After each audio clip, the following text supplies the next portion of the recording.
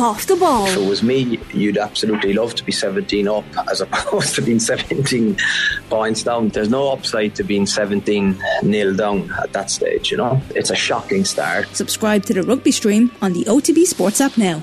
OTB AM with Gillette Labs. Get the ultimate shave or your money back. Neon Night Edition available now.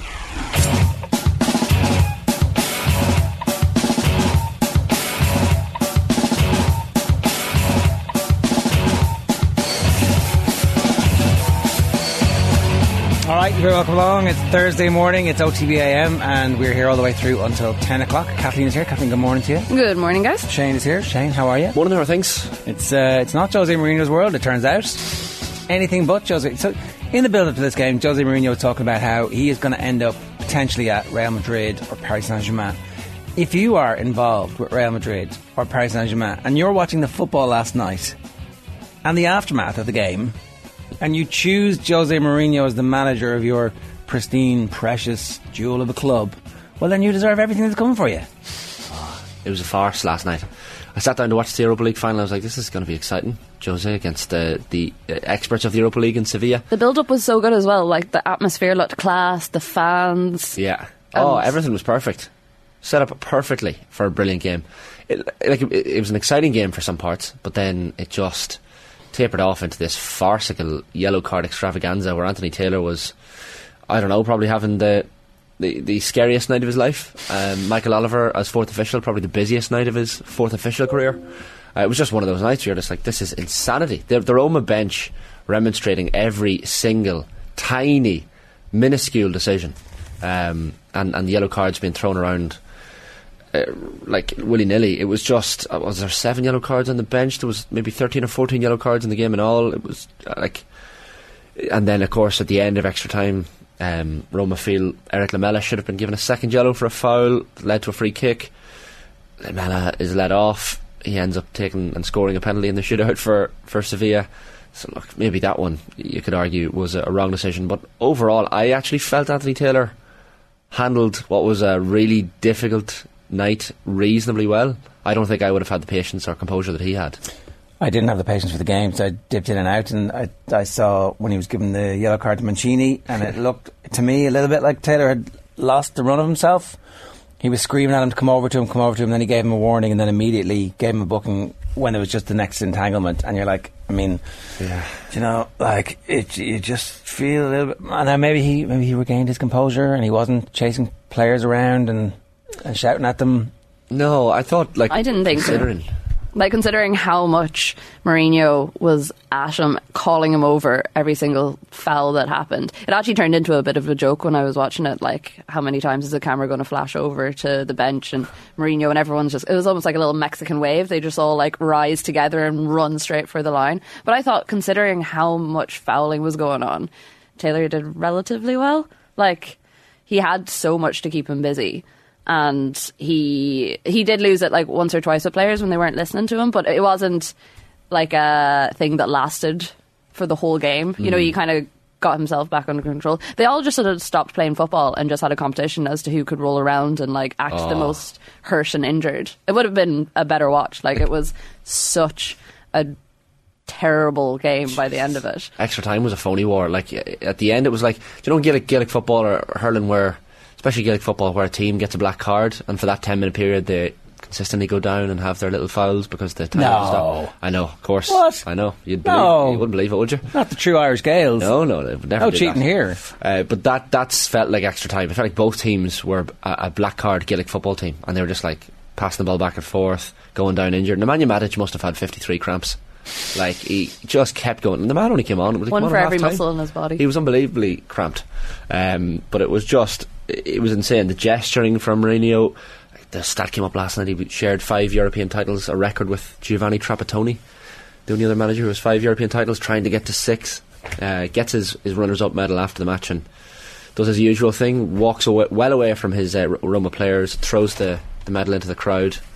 There's someone sitting at home. It's probably sitting on eBay right now. But that's the thing, because like the Roma fans love him. Like, they worship him. Yeah. They like feel they're so lucky, that fact that they got a manager of Mourinho's calibre, or at least with his general CV, to actually come to them and like take over the team. And I was reading a couple of pieces ahead of the game yesterday of like different journalists who were based in the city ahead of the game and like talking to fans, and it was just like all hail the king basically, which Caesar, is mad. Caesar. Yeah, like all the fans were just like, he can do whatever he wants, we don't care. And then at the end of the shootout, you're like, this. Another moment of controversy that probably added to Jose is that Montiel, the Argentinian, takes the penalty for Sevilla to win it, misses, or rather it's saved by Rui Patricio, and then they're like, take that again there, will you? Oh. Encroachment by Rui Patricio. And if you look back at it, it probably was encroachment. The encroachment these days, like sometimes they're basically right in front of the penalty taker. That's how close out they get, and it's so blatant and obvious you have to give it. This one wasn't blatant and obvious, but was it not? No, okay. But if you look back on VAR when the ball is kicked, oh, poor Jose. It's really unfortunate that they used the rules against him, isn't it? I wonder what provoked everybody to like follow the law. Yeah, and then very letter. That was insanity, just to piss him off. By the way, Montiel scored the winning penalty in the World Cup final shootout in December, and now he scores the winning penalty once he retook it. Give him the Ballon d'Or now. Yeah, Shane, is what I hear you say. Can score. Nobody has done that ever in history. No. Top level penalties, but it was battle of the defences for large swathes of the game.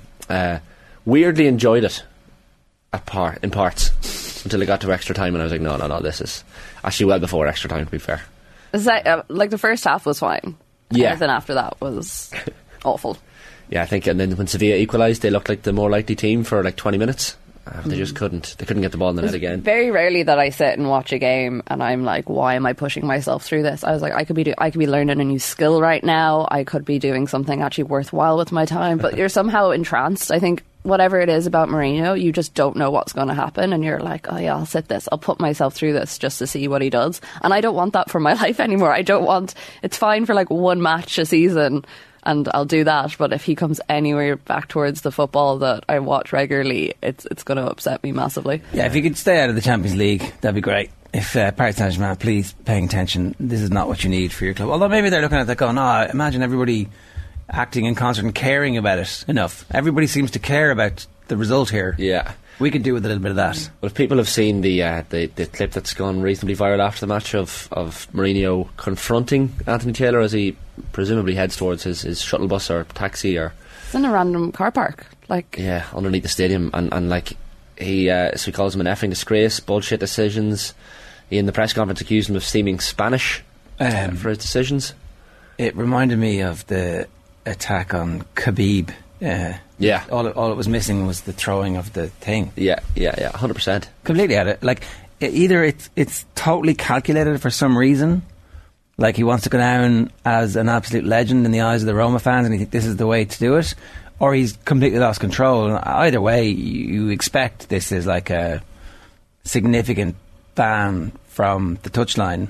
You'd imagine. European football, which you hope, again, has an impact on whether or not any of the super clubs are interested in taking him back. But like, it's all about him today, and Sevilla have just won, as you were pointing out, the third manager this season. It's incredible.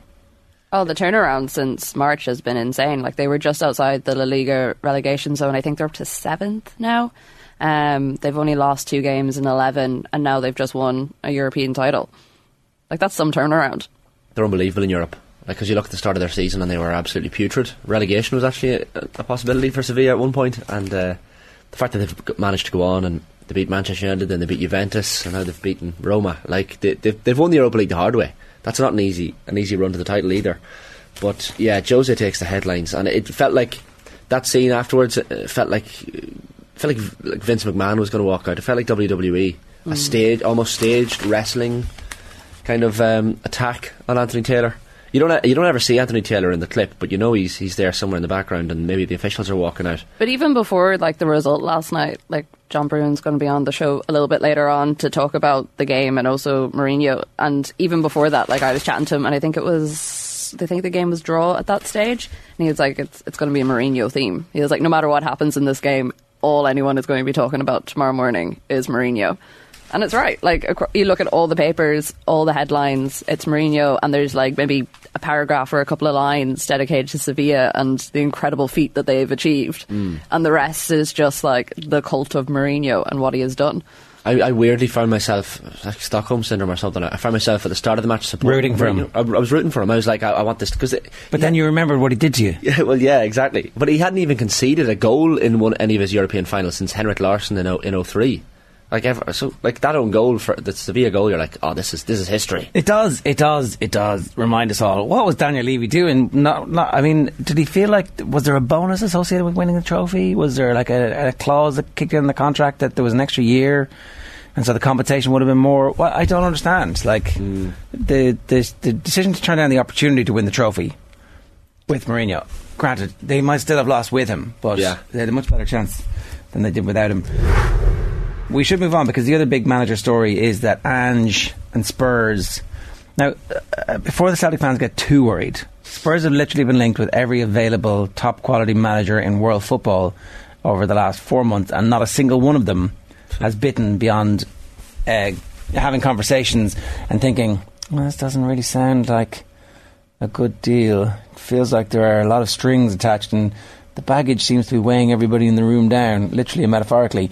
And so, yet, there's enough here where it feels like there's no smoke without fire, that Ange's camp seem to be allowing this to happen, that the interest is bubbling up. Perhaps Ange is using this as a means to provoke the Celtic owner to back the club with more money and more ambition.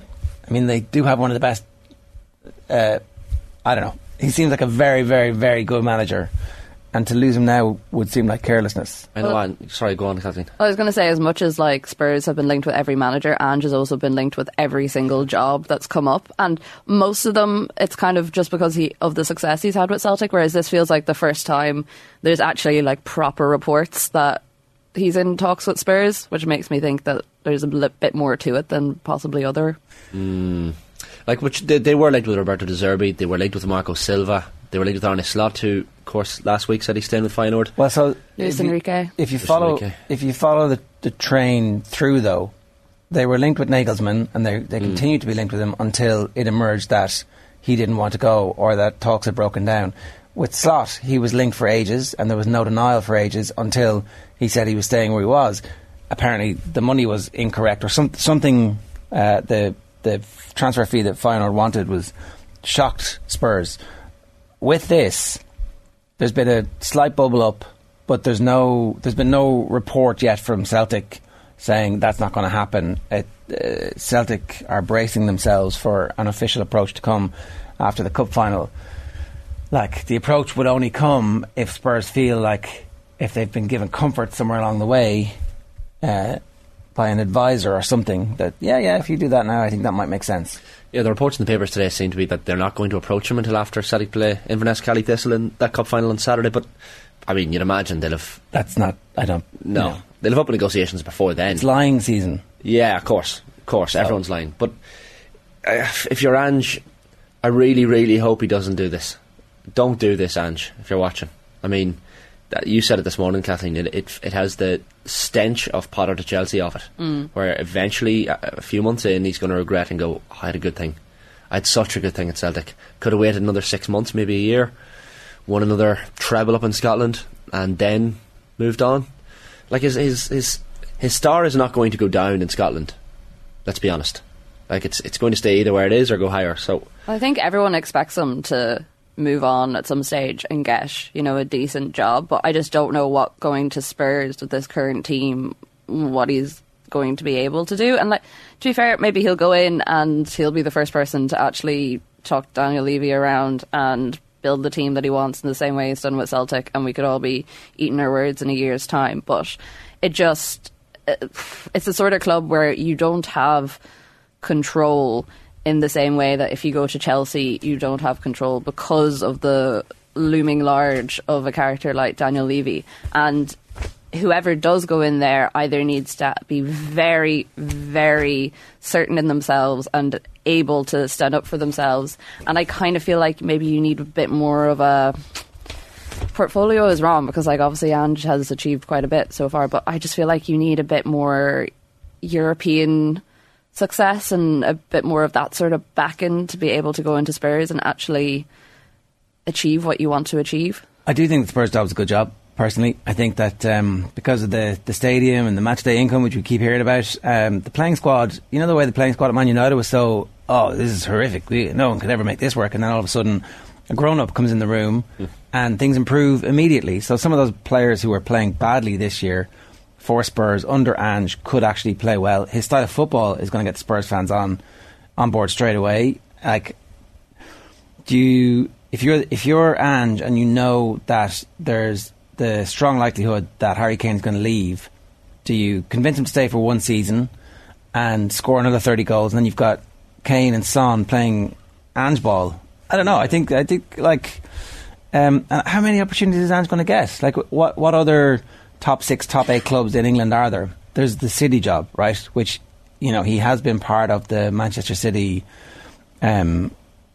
What do you call it? What are all the millions of clubs that they own?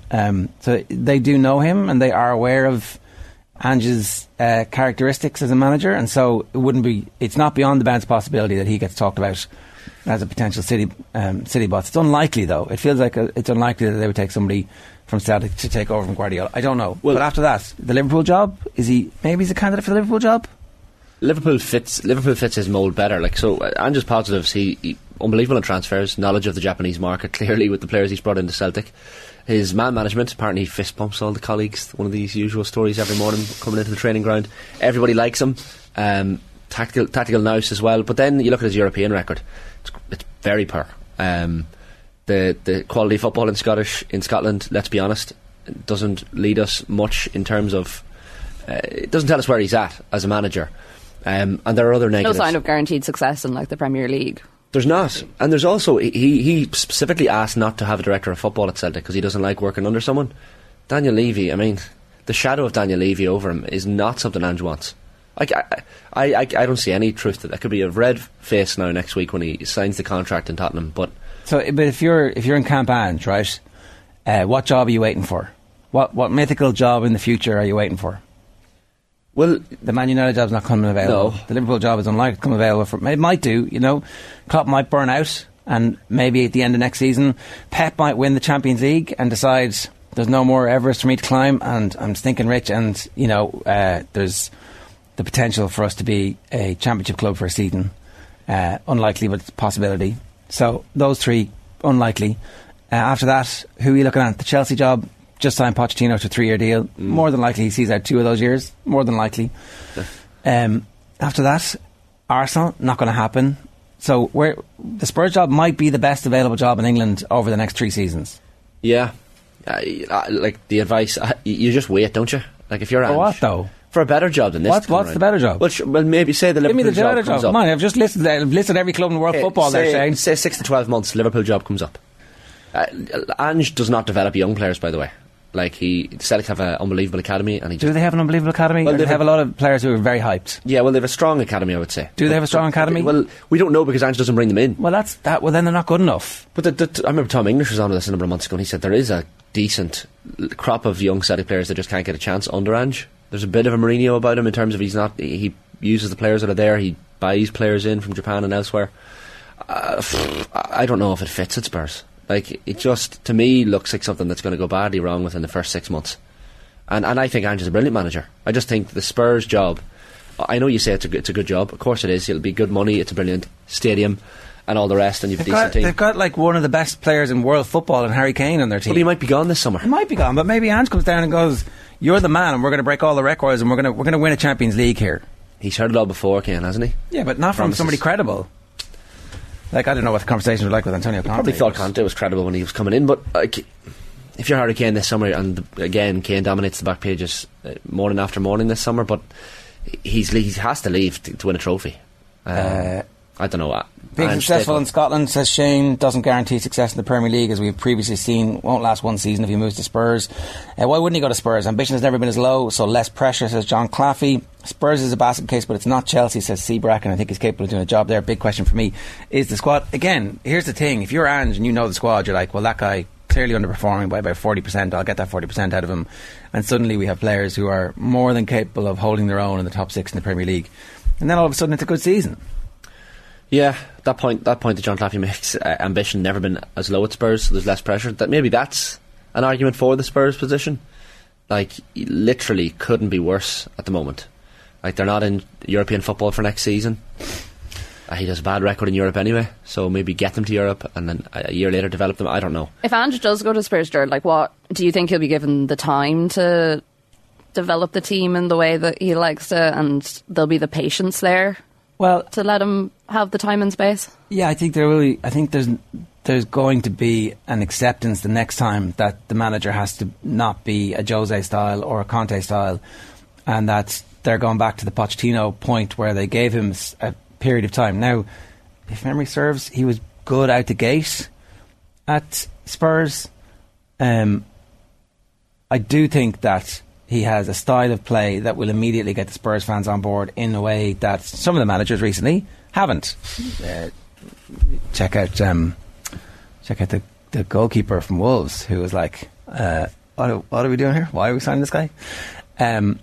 So I genuinely do think that there's a good chance that he's successful early. There's no European football for him to worry about, so he plays his best team week in, week out, which means a small squad is not that bad a problem for him.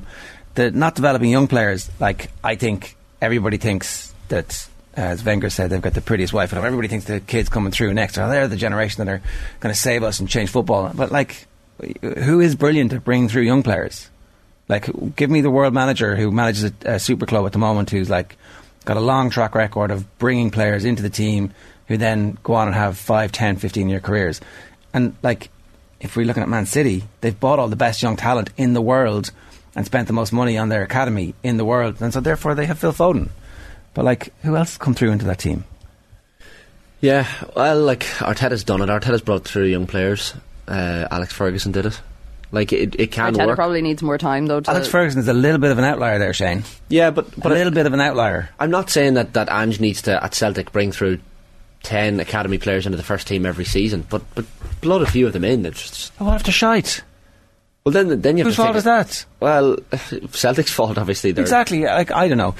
So, in one case, you're saying he's too good for Spurs, and then on the other, you're saying, oh, but look at all these ugly parts to his ability. Yeah, but he took, as in the Spurs job and everything off the pitch, like the crap that comes with working with Daniel Levy. It appears is not worth it. Surely. I also think this summer going to Spurs when Harry Kane appears to be out the door. Now, the argument for it, and I'm not trying to talk myself into it, but the argument for Ange to Spurs is that he's a great man manager. Look at the state of those Spurs players. Some of them look like they just need a hug, and Ange would give them a hug. And he'll give them a fist bump, and they'll all be happy, and they'll exactly win the Premier League.